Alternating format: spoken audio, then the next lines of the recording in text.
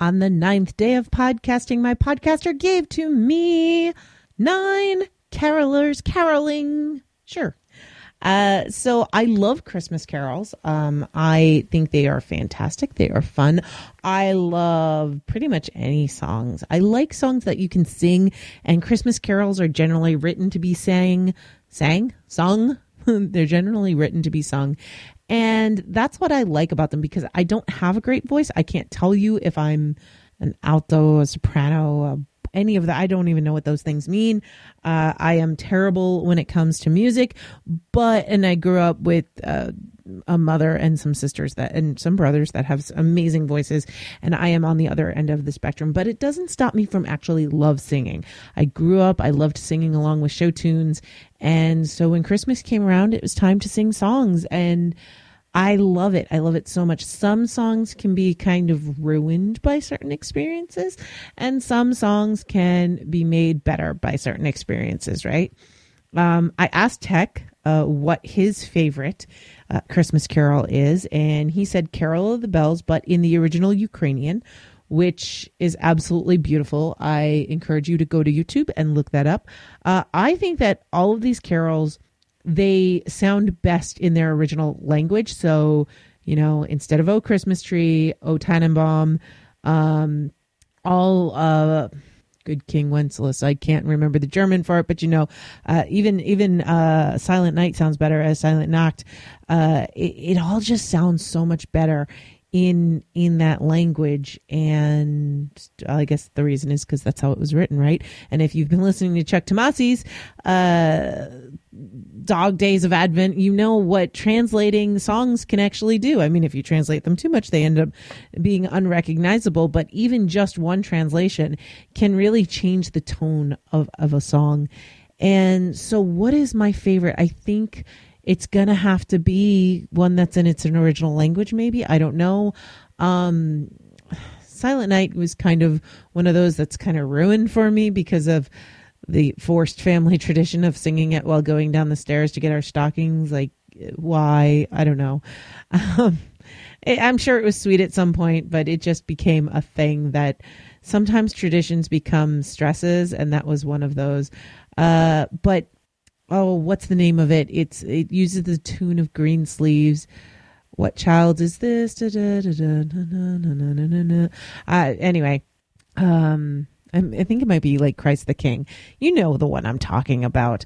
If you've been listening to Megapodtastics, there was a really good one, and I'm blanking on the name of the song, but there was a punk version the other day of a church song that I am used to singing, and I was here for that. I need to download that song. I need that as part of my regular playlist. We heard Bad Religion doing a cover of a Christmas carol tonight. That was awesome. I love when people can get into it, when they can get transformative with it. I still think my favorite drummer boy is Bing Crosby and David Bowie. But then again, I think Bing Crosby could sing like I was going to say any Christmas song to me, but no, he can sing any Christmas song, any song to me rather. Now here's the beauty of Bing Crosby. Growing up, we had an 8-track in the van, and we had, I believe, 3 8-tracks at some point.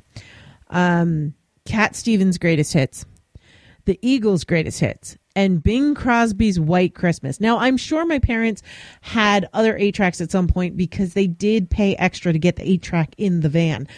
But the fact that that was one of the few things we could actually listen to, and the music wasn't killed for me by being stuck in a van with my siblings on long trips, that just goes to show you how good a crooner Bing is or was. So yeah, I'm all over it. There's a little bit of hubbub, I'm going to say, about the Baby It's Cold Outside. And you know what? How was it written? Was it written with the intent? Was it written without the intent? Was it a different time? There's lots of conversations about that, and I'm not going to get into that. I will say with today's ears, the implications can be uncomfortable, but there was a really nice version of this that was done with some lyrics changes, and it was sung by adults, but the video it's kids.